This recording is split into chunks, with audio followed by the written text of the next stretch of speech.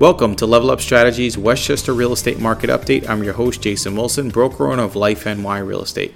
Here's the latest comparison for Westchester single-family home sales 2017 versus 18 from January 1 to August 26th.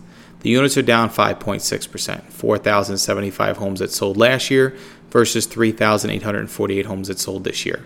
The dollar volume is 3.3%, but the median is up 1.8%, 667,500 versus 679,750. Quick real estate tip: price.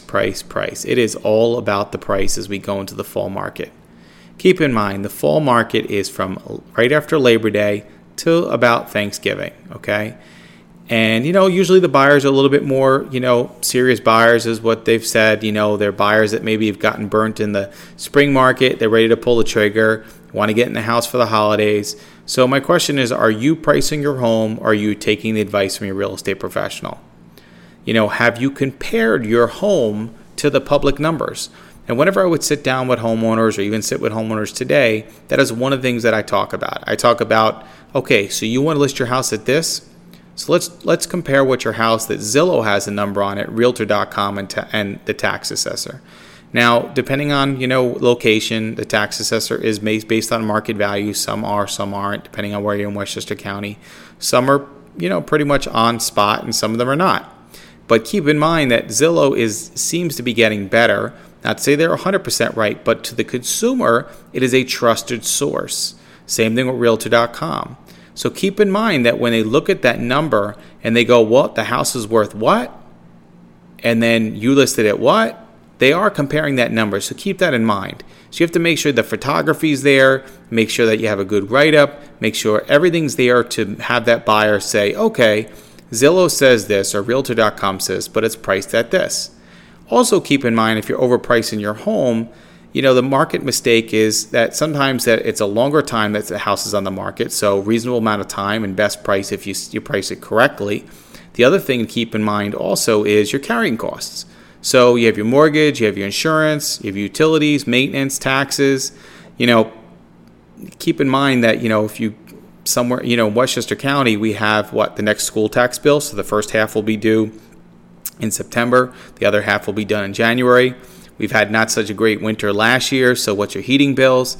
So keep that all in mind. So if you're putting your house on the market, speak to your real estate professional. Look at the comps that are out there, look at what stuff that's sold, look at what's active, and price that home correctly. Because the last thing you want to do is have that house sit, and then have to go through the spring market again. So I've seen a lot of homes and a lot of markets that, the house says, oh, it's sold in 30 days, but it really didn't sell in 30 days. It's actually been on the market for 3 years. Or a house recently I looked at that was probably about $2 million more about 3 years ago, and it sold for a lot less. So it's all about pricing your home, and keep that in mind. The last thing I want to put in there, and this was actually a call the other day. I got a call from a buyer that called me about one of my listings. And they said, what is wrong with your listing? It's been on the market for 600 and something days. And I said, well, I'm the third realtor, to be honest with you.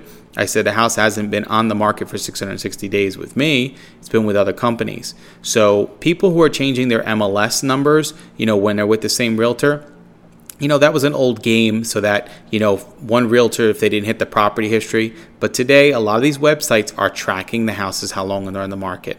So it's important about pricing. It's important about the marketing at the same time as well. So keep all these things in mind that, as more data is available for these consumers, including price, that they're becoming more and more savvy. So you can't just stick a number, put your finger up in the air and say, oh, I think I'm going to price it at this.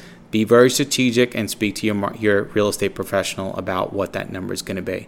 All right, it's time to sign off now. If you have any real estate questions, post your questions below or direct message me.